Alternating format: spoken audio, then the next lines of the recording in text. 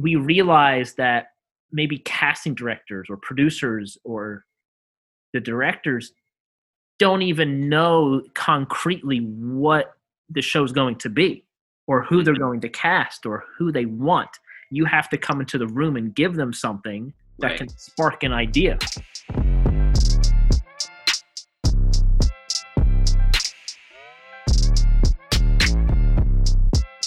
Hey everybody, this is Cameron Auble-Brannigan, and you are listening to the Cameron AB Show. In this episode, I'm talking with my friend Cory Lingner.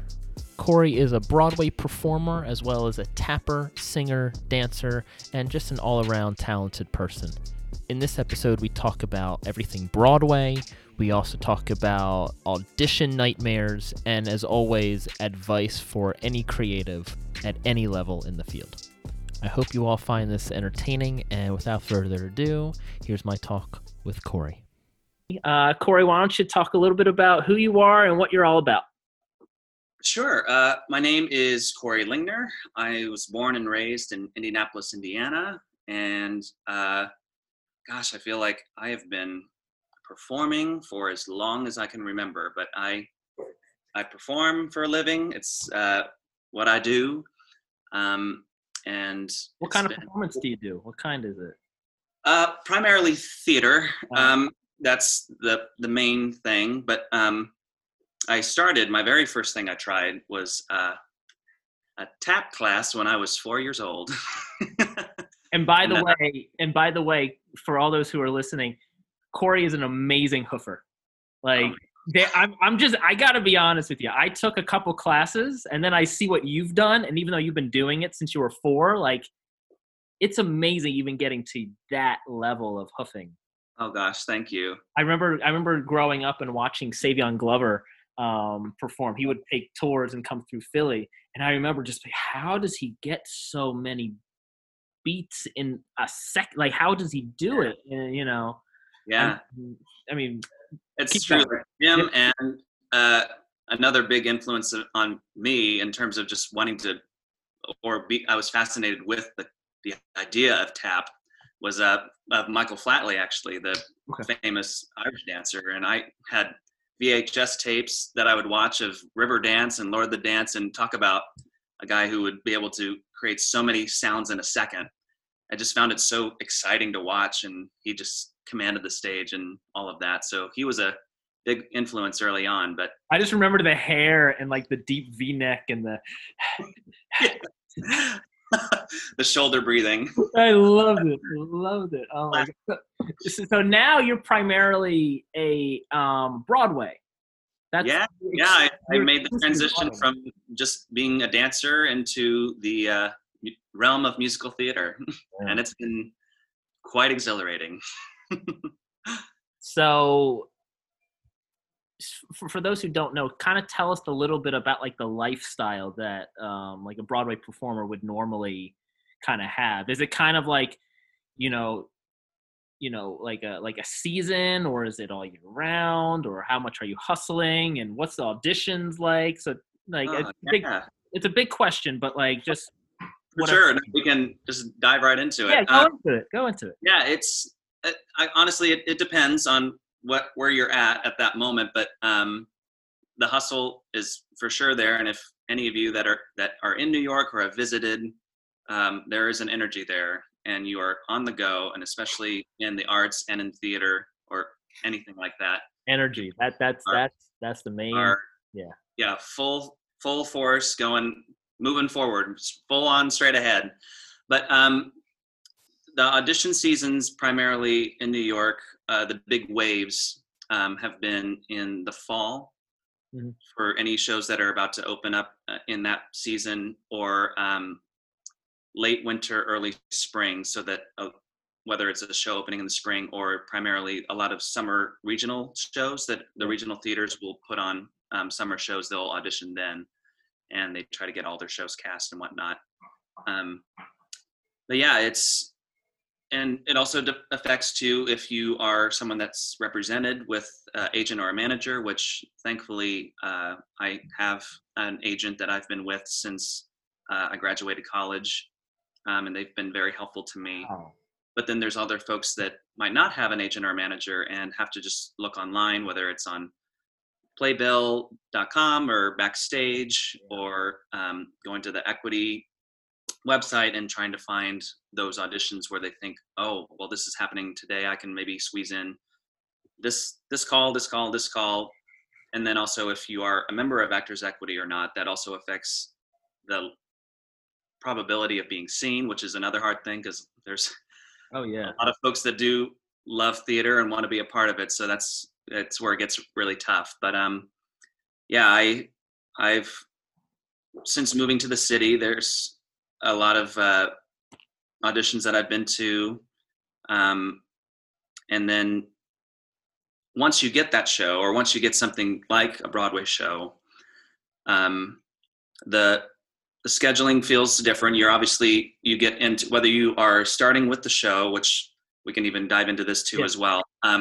All of the shows I've been a part of have brought a unique experience of the theatrical way of life that we can get into. But whether you start with the show from the very beginning and have rehearsals with the entire company in that format, Right. or if you're a replacement where you are just one person that's filling in for a slot that's just opening up, so that you are in a much more contained setup where it's you and the dance captain or the associate director just in a studio, and then you get put on stage. We call them put-ins, where you're just like, here you go, let's see if thrown into the fire. You are in the environment, and then you're on.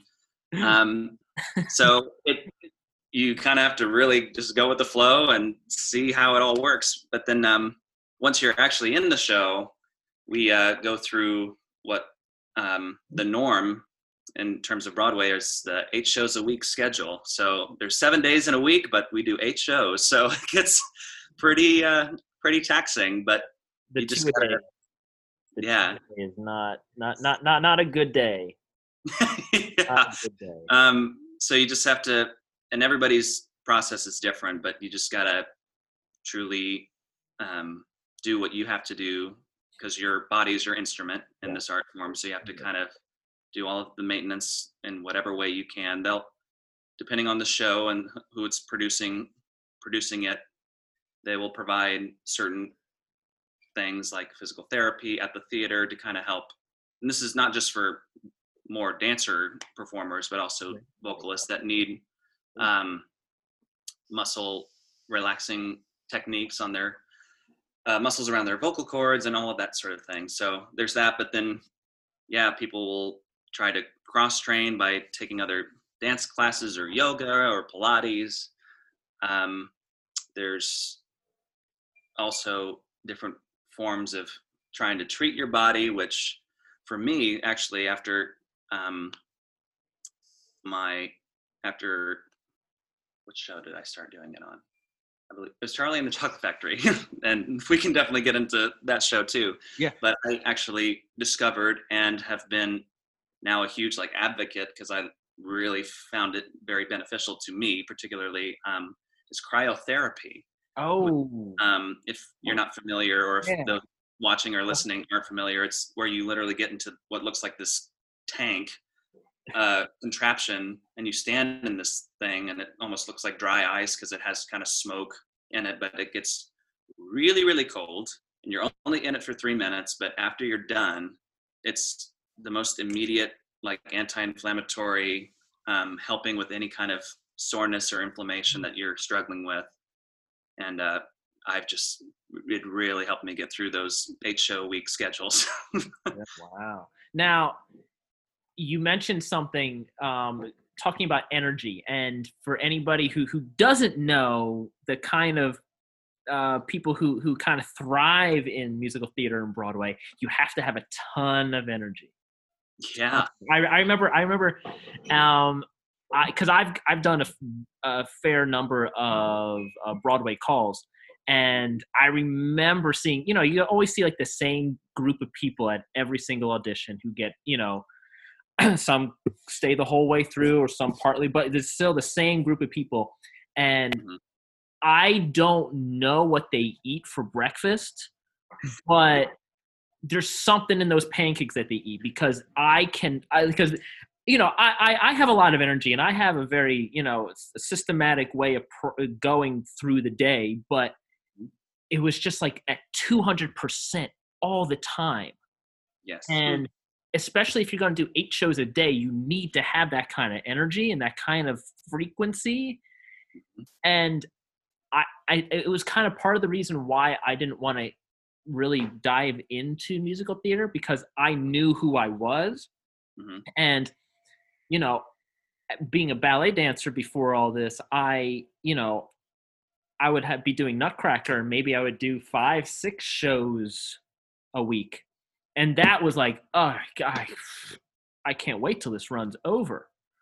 And then doing 8 shows, being 200% all the time, it wasn't for me, but I know a lot of people really love it. And the thing that I really did not like was that whole aspect that you just talked about, where you could go and, take a bus and wait outside for a dance call and be there all day and never be seen. Yeah. I remember when I first started going to some Broadway calls, I wasn't a part of any union, and I forget what show it was, but I guess it doesn't matter. That happened to me, and I was there for 10 hours and I wasn't seen. And I was like, oh, you're not looking at non-union. Oh, okay. And I was so pissed, and I went, God dang it, I need to get into some sort of union just to get in the door. And I found out that a lot of dancers are a part of AGMA, which has an affiliation with Equity. And because of my experience as a ballet dancer, I was able to get AGMA. And because of that, I could go at least be in the room every single time. Even though I was considered non-union, I would still be put into the group with all the Equity actors and dancers. And I mean, sure, you have to pay dues for all that, but it's a whole lot better than wasting an entire day in New York. Yes. So if anybody who's listening and is a dancer or has some sort of way of getting an AGMA, that's one way to do it without being invited into Equity. For sure. Yeah. Yeah, and they also, Equity does their EMC program. It's where if you're a part of that if you are getting these theaters or projects or gigs that will correlate with that, you would build up points for each week of work that you would get. And once you get to, I think it's 50. You're right. It's been too long since, but I believe it's like 50 points, and then you are eligible to join. Or the best way, if you can get seen, whether you're union or not, but if you're not union or EMC, if you get that gig that requires everybody of the company to be a part of Equity, and then they like have to offer it to you, that's a great way of getting it. That's actually how I got mine. Good. I was working at the Muni in St. Louis, which has now become a really it's pretty big now, prominent regional theater in the country. I was kind of there in its earlier transition into what it is now. And because you're so old, that was an ancient time, It's been around for over 100 years, and it's shocking. No, I meant you. I meant you because old timer here. But yeah, no. The summer after I graduated college, I had my first gig at the Muni there, and they offered me my Equity card with Shrek the Musical. It was a lot of fun. There's so many musicals that I look at and I'm like, how did that get produced? Like, I remember there was like the SpongeBob one. Oh yeah. What was the Margaritaville something? Came from Margaritaville. Jimmy Buffett decided to do a show about his music. And I just went like, okay, what were the shows that weren't picked up? You know what I'm saying? Yeah. Like who's the one they're like, okay, we're not that we're gonna draw a line in the sand here, we're not gonna do that. Like, what is that? Like, what got put on the scrap on the cutting room table? I just want to know that. I do too. It's fascinating because there are some shows where you literally have to like tilt your head a little bit at Yeah. like not just one, but like a group of people had Yeah. decided on this, saying like, this is a good idea. Yeah. This will make money, at least in the Broadway realm of things. It's a Yeah. commercial business, so that they're aiming to try to make their money back and make a profit. So it's Yeah. just like, And that's and that's a good segue, because a lot of people don't realize the business behind musical theater. Each show is kind of its own entity in terms of money making, and a lot of times people go and see a show and they only see the talent that's on the stage, and they don't see not just the people behind the scenes, but the producers and the media companies and the contracts with theaters. And so are you familiar with any of that? Have you had any kind of experience as a performer where things didn't go, or things went a certain way just because of the business? yeah, People may not realize.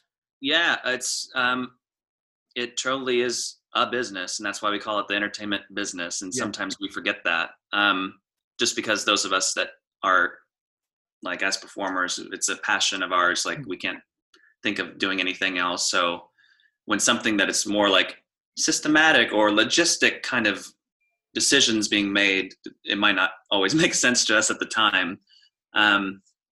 But yeah, there were times like, my first Broadway show was the revival of On the Town back in 2014, and that show has a very special place in my heart. But in terms of this, what we're talking about now, there were moments during our run. We ran for just shy of a year. Okay. And there was a section of our run, and we were performing at the Lyric Theater, which is where the Harry Potter play is right now. It's the largest theater on Broadway in terms of seats and capacity. And for the month of like February, late January, I think that year was a crazy snowpocalypse, what we called it. It was, or like really bad conditions. And we were sometimes the theater can hold up to 1,900 seats.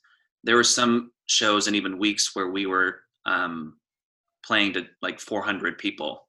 So it felt a much different atmosphere performing in that. But the difference is our producers, instead of just calling up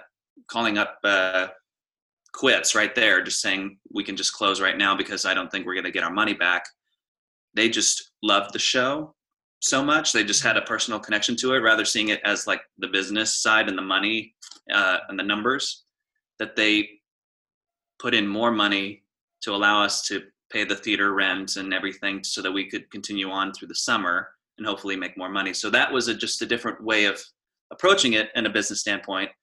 Then there was another time with American in Paris, which was my second Broadway show. By the time I joined, I was there for, several weeks, probably close to a month. And they were at the point, because they'd already been running for a year and a half at that point. Right. And they were starting to get into their like financials. What do we do? Do we try to stay open, or do we go out on a high note and go on our own terms? And they decided that they were going to close in January, but that gave us, several months of notice, which is great for us as performers. Right. It's like, okay, we know we have it for this long, but we can also start looking for other gigs, or trying to look to those opportunities. But then they weren't expecting, they were trying to see if they could get more money by announcing closing that led up to the holidays. Right. But they weren't seeing that shift that they wanted. So they actually said, just kidding, we're going to close in the end of October. Oh. So we had 2 closing notices, like meetings with that show. But they actually were smart, because when they did that, there was a huge spike in tickets, because they're like, oh, we only have now several weeks to see the show, like people that hadn't seen it or what. So that's just like a decision on their end, the folks that do all of the producing and managing of it, and like affecting us in a weird way. Like, oh my gosh, like, okay, we're closing sooner than expected. Uh, and And then there's also the fact, which it hasn't happened to me necessarily in the shows I've done, but like what we're seeing more recently with Beetlejuice, the musical, where they've been selling great in terms of ticket sales and a following on social media and all of these things that are components of making a show like a success. But because another producer had made like, you know, behind closed doors, like agreements of that space with the theater owners, because that's another thing that a lot of us in the business will forget, that all the Broadway theaters are owned by three different families or groups: the Schuberts, the Niederlander, and one more. yeah, I don't know. Uh, we can look that up later. Right. But there's three of them, and they already decided to put in the Music Man revival, which, depending on what's happening now in our day and age, I don't know when that's going to open. But they had already made this decision to put that in the fall of this year. So they were kicking out a show that was already doing well, and that has nothing to do with the like producers' decisions or anything, because it's Warner Brothers Theatrical that produced it. But it was the theater owners that are actually like, we have the final say. So there's a lot of aspects to our entertainment business that sometimes we forget. And I bet you a lot of relationships can get very sour very quickly because of certain things like that. And that's a very valid point, because, and going back to what you said, even in auditions, like I'm seeing it so much now, but the longer that you're in the business, the smaller the world gets, and Yeah. so many more, you know, so many more people, and like you're, instead of 6 degrees of separation, you're like 1 degree, or you literally know this person or have met this person or done a gig. So you really want to tread lightly in terms of, if there does have to be a difficult decision made, that you want to try not to, you know, cut any bridges or whatnot, because most of the time there's going to be opportunities that will bring people back together. Yeah. And that's also in terms of just reputation and what I try to hold myself to, and hopefully many others, to just try to be a good sport and do your job as best you can, and try to, you know, be a good work companion, A good co-host, a good co-worker, a good worker, performer, collaborator. someone to get along with, somebody that if something goes wrong on stage, you know what to do, they know what to do. Yes, it's all about it. It's more of a family than anything. I find that, especially more in theater, that it doesn't matter like where you come from or who you are or how you are. You Yeah. know, what really counts is how you work Yeah, in the theater. exactly. That and you know, it doesn't matter what you used to be, it's what you are and how you're doing it. I think I love that aspect of the theater world. Now, have you done anything other than theater? Have you branched out in doing film or some TV work or commercials or That's, teaching? yeah, you know, I knock on wood, I have been very fortunate in the theater realm, that has been keep me Yes. very busy, and I'm very grateful for that. And it's something that I do love.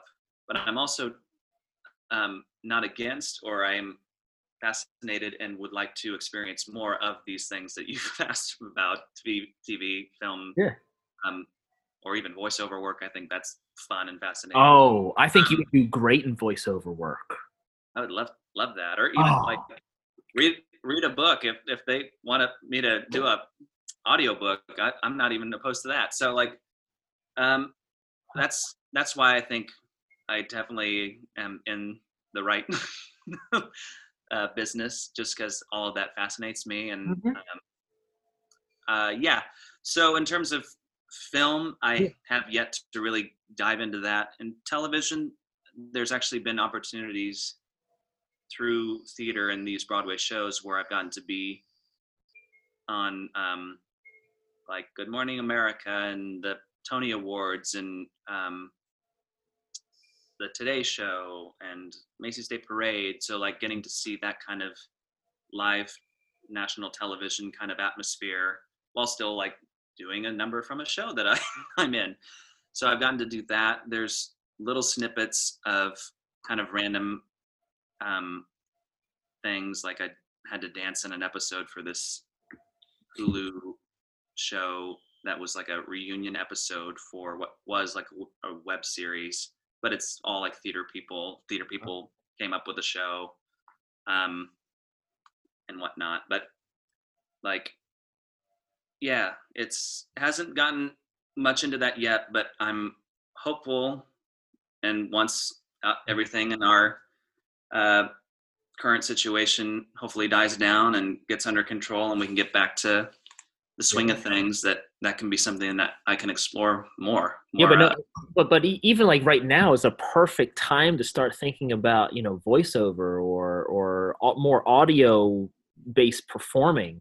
Yeah, that would be. Yeah, I can totally see you doing it because you're also an accomplished singer as well. Yes, You know, that has been a you know the control of years. yeah. I mean, I don't even think you need to wait for an opportunity. I think that you can just like take a book you really like or some sort of dialogue that you really enjoy and just sit in your little bunker with your microphone and just make it. And that can be your demo. For sure. And then you can go off to different agents or if there's however audition situation, you can just be like, oh, I also do voiceover work. I also do this thing because I developed it during quarantine and blah, blah, blah, blah. I think that I think that would be a very good thing for you. Well, thanks. Yeah, I think I'm not opposed to it at all. Yeah. I mean, I've done a few voiceover auditions. Sure. And I mean, I don't have a home studio. I don't have, you know, I'm really, it's like in my closet with a blanket over me and my USB microphone with my phone looking at the lines as I'm doing it. Yes. It's the funniest thing, but I mean, yeah, it's a whole other world out there, especially now that everything's all digital. It's so easy to put out content. But anyway, yeah. Well, yeah. I think that's important that you said that too, because even after all of this, like it more than likely won't be what it was before, or like the same. So the fact that there's so much of this, even what we're doing right now, this kind of digital connection, that there's going to be ways that this will be integrated into all of our aspects in society, I think, and even in the arts. Like, I'm not sure how it's all going to unfold yet. Like, that's kind of exciting to think about, but yeah. And the fact that we have these tools at our disposal with like microphones and these high quality laptops that we can actually try to make these things for ourselves. Because even though some people might or might not have agents or managers, when it all comes down to it, in terms of our business, it's just the best person that's going to look out for you is yourself. And if there's any way that you can make that happen for yourself, like learning these tools to create a demo, to collaborate with people, and even making it just like, I want to do this just cause. And if it connects you to somebody else in the business that's thinking of somebody like you for a project or whatnot. So at the end of the day, even with an agent that I have, I'm always trying to think like, what can I do? How can I get myself out there? And I'm the same way. You know, I have representation as an actor. However, there's a lot of things that actors need to do in order to show themselves. And it's not just, you know, waiting for the phone to ring for a producer to give you a role or something like that. You know, I unless you're like, I don't know, an Academy Award winning actor, that's not going to happen for the majority of us. And for me, what's been great is just knowing how to talk to people. Yes. Like call on the phone or send an email or DM them on Instagram or, you know, reach out to them some other way. Like it's not about waiting. It's not about waiting. It might take you a while before an opportunity comes. Of course. But it's not about waiting. Yeah. Trying to jumpstart it yourself, like whatever you can on your end to like what you can control, because there's so much of our business that we can't, like in terms of going back to like auditioning. And I'm still a culprit of this. I'm always trying to help myself with this, but we'll always get in our heads of like, oh, that could have been better, or maybe they thought of this. But once you put yourself out there, you do your audition and leave, all we can hope for is that we had enough time prior, like to the notification about the audition, to prepare. We go in and do what we can because we are in control of this, and then we have to let it go. But we still struggle mentally of like, oh, the thoughts of like are clearly out of our control, but maybe thinking about it might affect how the outcome is or whatnot. So yeah, it's a internal struggle, I'm sure, for many. Yeah. Do you have any audition like horror stories, or like something you booked that you did that you thought you did terrible in the audition? Like, do you have a story? Well, I mean, for all of us, the word no, or the not hearing anything and just not getting the gig, is a lot more constant, even for someone like me who has been very lucky. But one that comes to mind was there was an audition for, gosh, I'm forgetting what the show like was called, but some sort of jukebox type of musical, like songs from a band, a British band, but not the Beatles.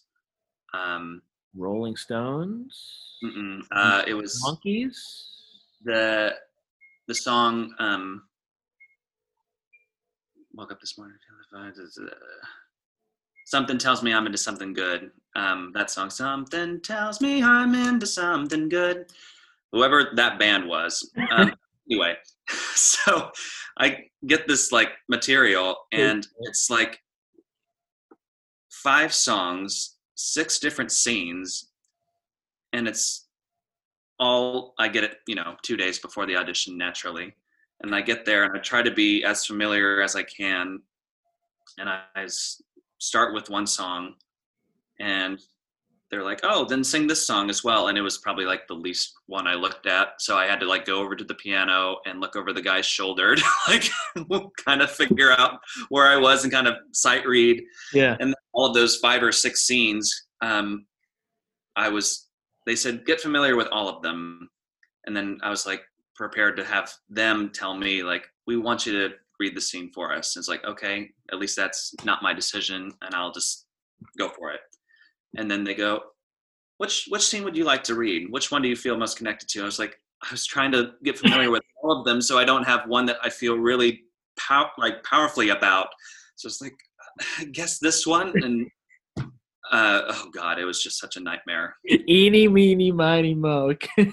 Yeah, and it was, the notorious, those of us in an audition room, like after that, just like, okay, thank you. Thank you. Thanks so much, and just darted out of that room as fast as I could. Oh my God. Yeah. I mean, we've all had one of those auditions where they ask so much and they're so vague about what they actually want you to do in the room. Yeah. Yeah. I remember I did it's actually in it's actually in post-production right now. It's I don't know if I can say what the name is. But it's a Netflix series that's supposed to come out. It's called Tiny Pretty Things. Oh yes. Yeah. And this was when I was first like really pivoting to acting. So I didn't really have much of an agent. I didn't have like a resume with it really any sort of film credits. I didn't have a whole even like a reel. I didn't have a reel. I had myself dancing, and I had all those materials. And for some reason, anyway, my stuff got put on the desk of the producer, and the person that I was in contact with, she just said, "Oh, why don't you make self tapes for these 3 characters?" Now, each character had 2 to 3 scenes. Mm-hmm. Each like 5 minutes long, so like long scenes for a self tape. plus they wanted me to put together a very specific dance reel, like of specific combinations. And it was maybe like a 10-minute long, basically an entire class. But like they wanted the right kind of music with the right tempo and, these, certain ballet steps. Right. And they gave me a week Oh, to submit of course. it. And I was like, who do you think you are? Like, but then I was like, all right, this is not, this is just, you just drop everything, you make it work. I was able to like rent out a studio for like an hour or two with my boombox, and I did the thing. And I went to my acting coach. I was like, I need your help. Help me now. And I remember like staying up and for a couple days, learning all these lines. I get it all done. I put it all together. I send it out. And then I hear nothing. Yep. And I went, oh, okay. So this is what it is. And it was like, this was maybe like one of my first things of like a serious role that I got, like invited to. And I went, oh, so no feedback, nothing. Mm-mm. Now, as I'm more into it, I realized maybe I didn't get feedback because I didn't have an agent. So there was no way of really communicating with me. Also, even though I was reading for 3 people, one person had a Southern accent and the other person was French.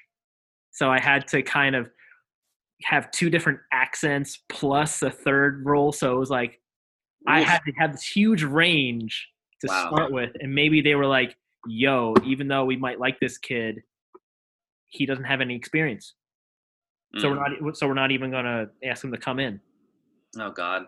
It's and so one of those things where it was like, you did something and you feel like you put all this work in and then nothing happens. I know.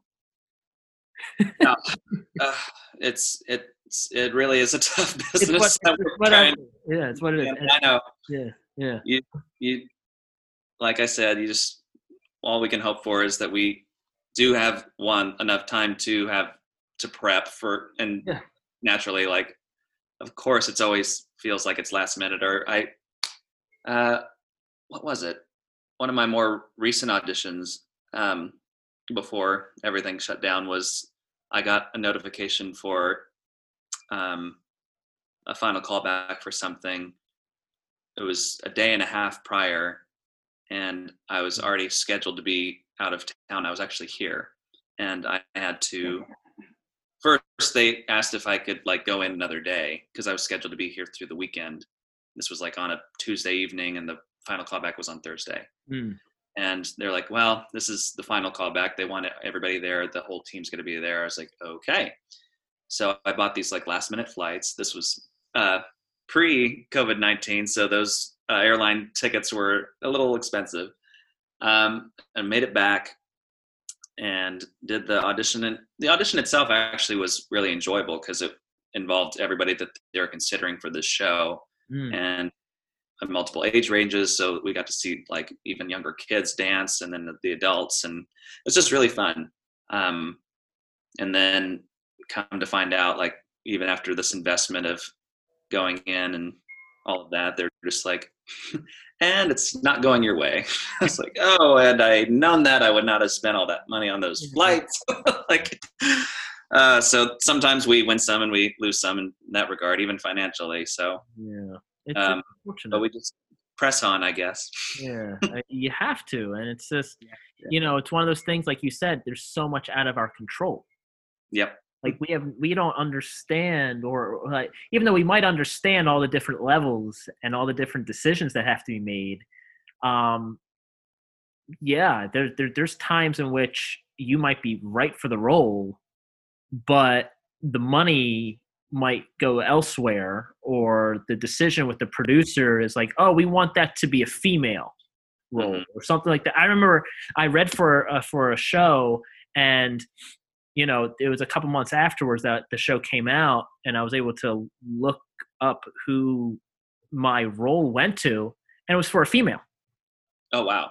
And I was like, oh, that I can't compete with that. Like, Clearly not meant to be. it's not meant to be.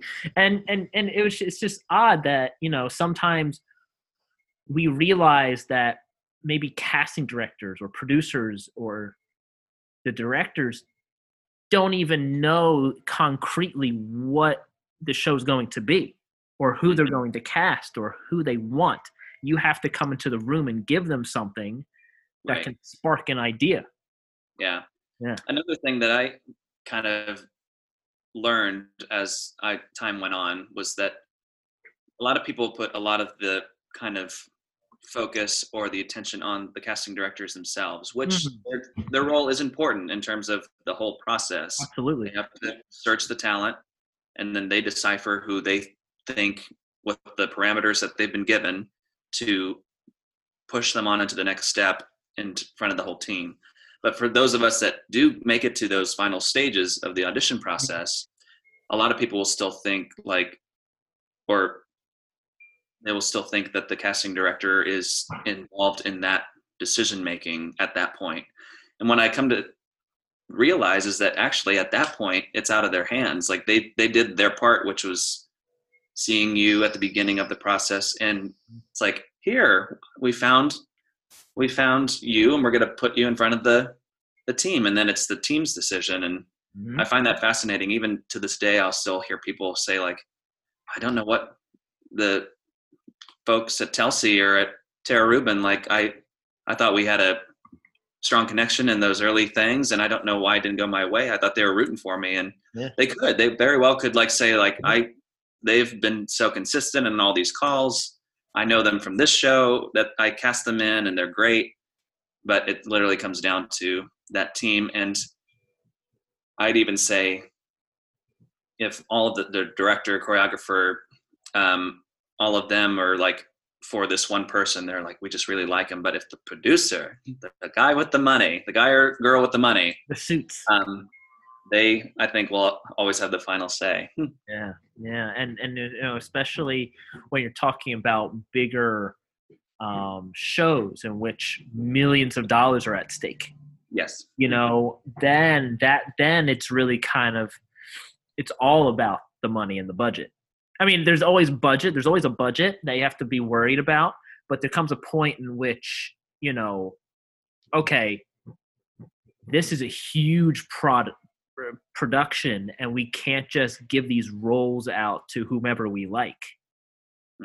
We can like somebody as, they might be great and they might look the part and act the part and do all this stuff, but we have this other person who has a more established resume, or who just has more credits, or just, who's been in the business longer, or is a bigger name so that we can sell more tickets, or like just there's so many factors that they can, and so there's so much out of our hands, which is unfortunate, but at the same time, it's, it really makes us wonder why anybody does what they do. Like, why do we keep going with this? And it's because we love it. Yeah, that's what it all comes down to. What do we do for love, as they say in Chorus Line? Yeah. So I know we touched on some things like that, but I always have to ask my guests these two questions. And the first one is, if there's one thing that you could change about the industry, without saying anything that might, hurt you or somebody else, or throw anyone on the bus, like, what is one aspect of it that you wish could be, like, tweaked slightly so that it could be better? It's a hard question, I know.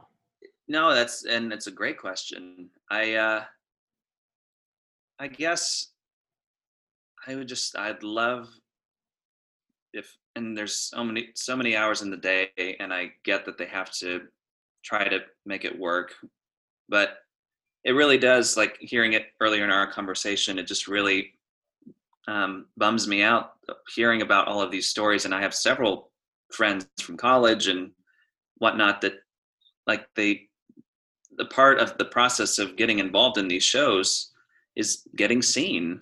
And I would love it if there was some sort of way, granted, like, you always set up the appointments for people that are in the union, But if they had a separate day or 2 days, Mhm. or making that process where there theoretically could be more people that are not in the union, but just to have the option to be seen and at least say like, this is who I am and this is what I've got. Um, I would just love if that was something that would just be the norm Yeah. rather than so many people that, and jumping through leaps and bounds of things like, I think they're starting to address it now. I'm hearing inklings about trying to do digital signups. But back in the day when people had to get up before the sun rose in the morning to just try to get to these audition studios like Pearl Studios or Ripley Greer and Been try there. to Yep. get there sooner so that they can be earlier on the list in case they even get to that list with the amount of equity people that are seen. Yeah, I would love if everybody just was given an opportunity to be seen. Yeah. I think that would be a lovely thing to change or improve. Yeah. I remember because I'm lucky enough to have a family member who lives in Manhattan. That I remember I went to an audition and I think the call time was 10 when they were going to start. But I remember I got there at 6 a.m. My name on the list, just so that I was in line to put myself on the list. Yep. I got seen that day, but I think that was only because I was like number 5 of the non-union list, and they were Yeah. like, "All right, we'll just." But still, like, yeah, that would be, especially for musical theater, that would be a great thing, just to be able just to see somebody who, because a lot of times there's some great talent in the non-union aspect that you can actually bring in for a much lower like pay rate just because they're union, you know. Not every contract has to be union. Right. Yeah, so now the other side of the other question is, what's one thing that you love about what you do? I love the variety of what we do. It literally, there'll be days when I'm a dancing sailor in the 1940s running around New York City, or I will be uh, an Oompa Loompa in Willy Wonka's chocolate factory, or just like there's so many stories to tell. Yes. When it comes down to it, we're storytellers, and that goes almost primal of us as human beings. It goes back so far, like that was the way that we would communicate and connect. And I think that's, whether people know it or not, like that's something that's just embedded in us. So the fact that I get to be a part of that world that is still bringing stories to life, no less, not just through words, I find very thrilling. And in particular with theater, with a lot of the stuff that I've done professionally so far, just that there really isn't anything like live theater with that immediate connection and response of people sitting in a theater watching you do what you do. And um, I love that it's happening now in at least New York City. I hope it's spreading, but every night, I think at 7 p.m. Manhattan, a lot of people go out and clap at 7 for the medical workers and people that are on the front lines right now. But I've had, little side chats with people and colleagues and friends that just during bow sequences, like when we are done with our day of work, it's just like, this is not a bad thing at all. Like, not everybody that does their work and does it well has hundreds or thousands of people, like, and if we're lucky, we'll get up off their feet and truly like applaud you for your work. And it's a really cool thing to experience. It's very, very nice. Now, as you were talking, I just had to ask this question. Is there a show that you really want to be on that you haven't been done yet? Well, in the current lineup of shows that are either in the works or about to come in. I don't know. I feel like I resonate well with the classic or the old school type of shows. Nothing against the newer, more contemporary shows, and I love going to them. And if people think I can be right for them, like, I will not say no. I'll happily take it on. But I do have a particular love for classics and revivals, older shows, Yeah. MGM style, like the movie musicals, if any of those are on stage. So at least in the shows that were up and coming or about to happen, like Music Man, I really resonate with. Like, that would be a show I'd love to be. I think that was my first musical I ever saw. Really? I really think that was my first musical. Well, first Broadway musical for sure. I know that. Well, yeah. My first Broadway show was Lion King, actually. Oh. That was when it was still at the New Amsterdam Theater, the theater that Disney owned. But that's where Aladdin, the musical, is now. They transferred Lion King to another theater where they've totally decked it out and made it permanent, because that's also one of those government jobs that people talk about. It's not going anywhere. But yeah, Music Man. Music Man in that regard.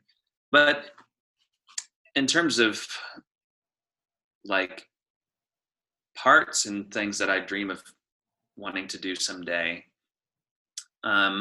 one that really immediately comes to mind is heavily inspired by the original man who did it, but also seeing it on Broadway. But I'd love to do Bert and Mary Poppins one day. Oh, a mixture of I'm a Disney boy. I love Disney stuff. So that, but he's a tapper. He has such a kind of positive like part to him, and he also narrator of the show, so he breaks the fourth wall.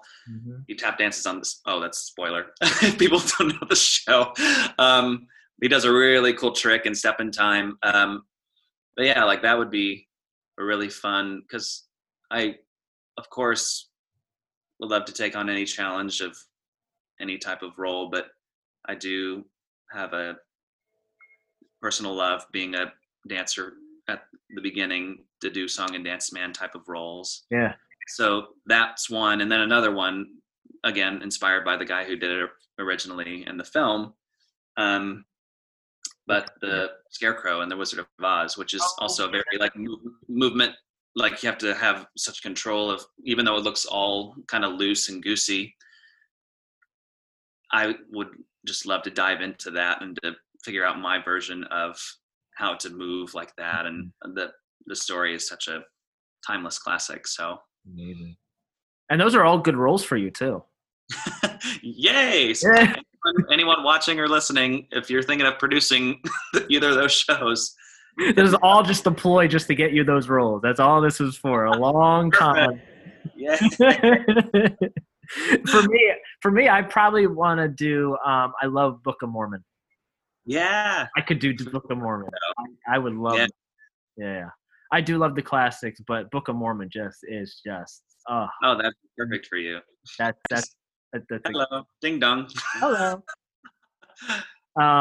Yeah. So before we go, if you could give advice either to seasoned actors, performers, or people just starting off, or even if you want to talk to a younger you, what would you say?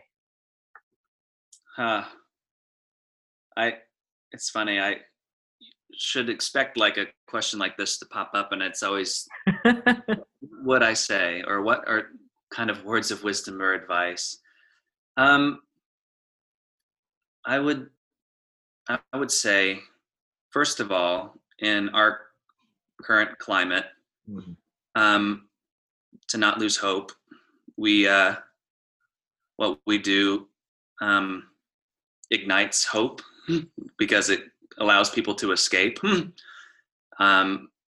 So people, especially now, know how important, at least I hope they do, know the importance of the arts and how much it's integrated into our lives as in a society, and also just as human beings, again, storytellers. and that we need it. And so many people, Netflix, like you said earlier, like is booming right now. Yeah. There's people want to find a way to be entertained, and so it's not going to go away, even though it seems like, when is it happening again? It will come back. It might have evolved in some way, but it'll be there. I would say to I would, for a younger version of me, get ready. You have no idea what's in store, because I would always, try to have some dreams of like what could be, or I always had a vivid imagination growing up. So it makes sense that I'm in this business. As did I. But yes. Yeah. But I never would have imagined or expected what has transpired for me in this world of theater so far, and what will hopefully continue to do. Like, I still have no clue what's in store, but I'm excited for it. So no matter what, just keep going on. And I guess in general, and even folks that do it or would like to do it, like I mentioned earlier, the world, the entertainment business world gets smaller and smaller every day the longer you're in it. So the fact that you want to work on anything that can make you a really good coworker, try to show up, do your thing, working hard, being a good hang, so to speak, somebody that people would enjoy collaborating with is a huge deal. And just trying to, keep that reputation of somebody that it's like that guy or that gal. They're just always such a joy. Yeah. And it'll take you far in any line of work, but especially in this. So yeah, keep doing what you're doing. And we've given this precious gift of time in these isolation quarantine times and I get it.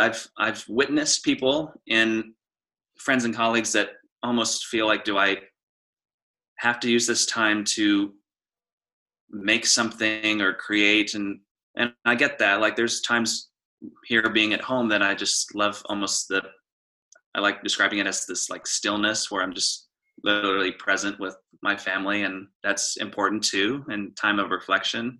And then I'll also get these waves of, all right, what can I create? What's going to be the next thing after? Like, how can I do this? Or, oh, I'd love to collaborate with this person. And like, so there's that too. And then there's, if you're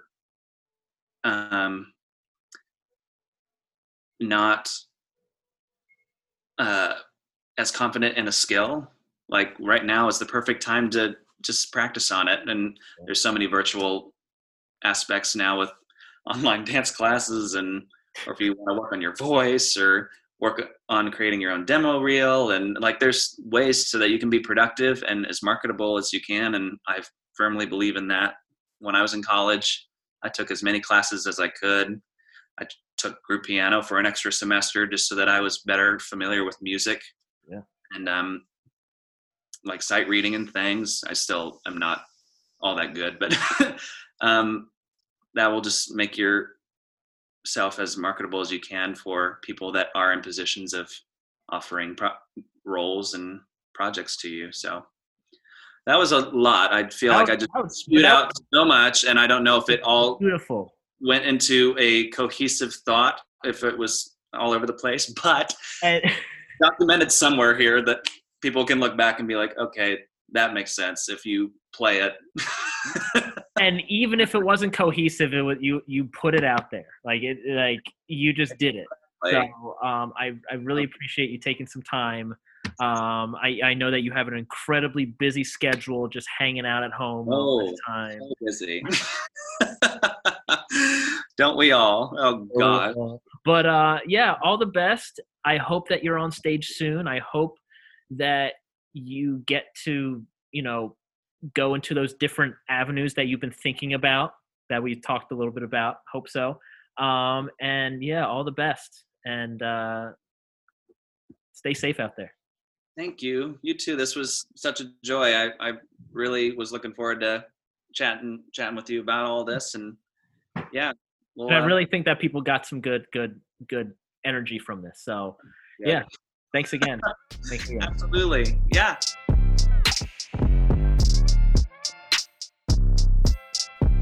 Hey guys, thanks so much for listening to the podcast. If you got any value from this, please share with a friend and make sure to subscribe so you can listen to every new episode. All right, have a great day.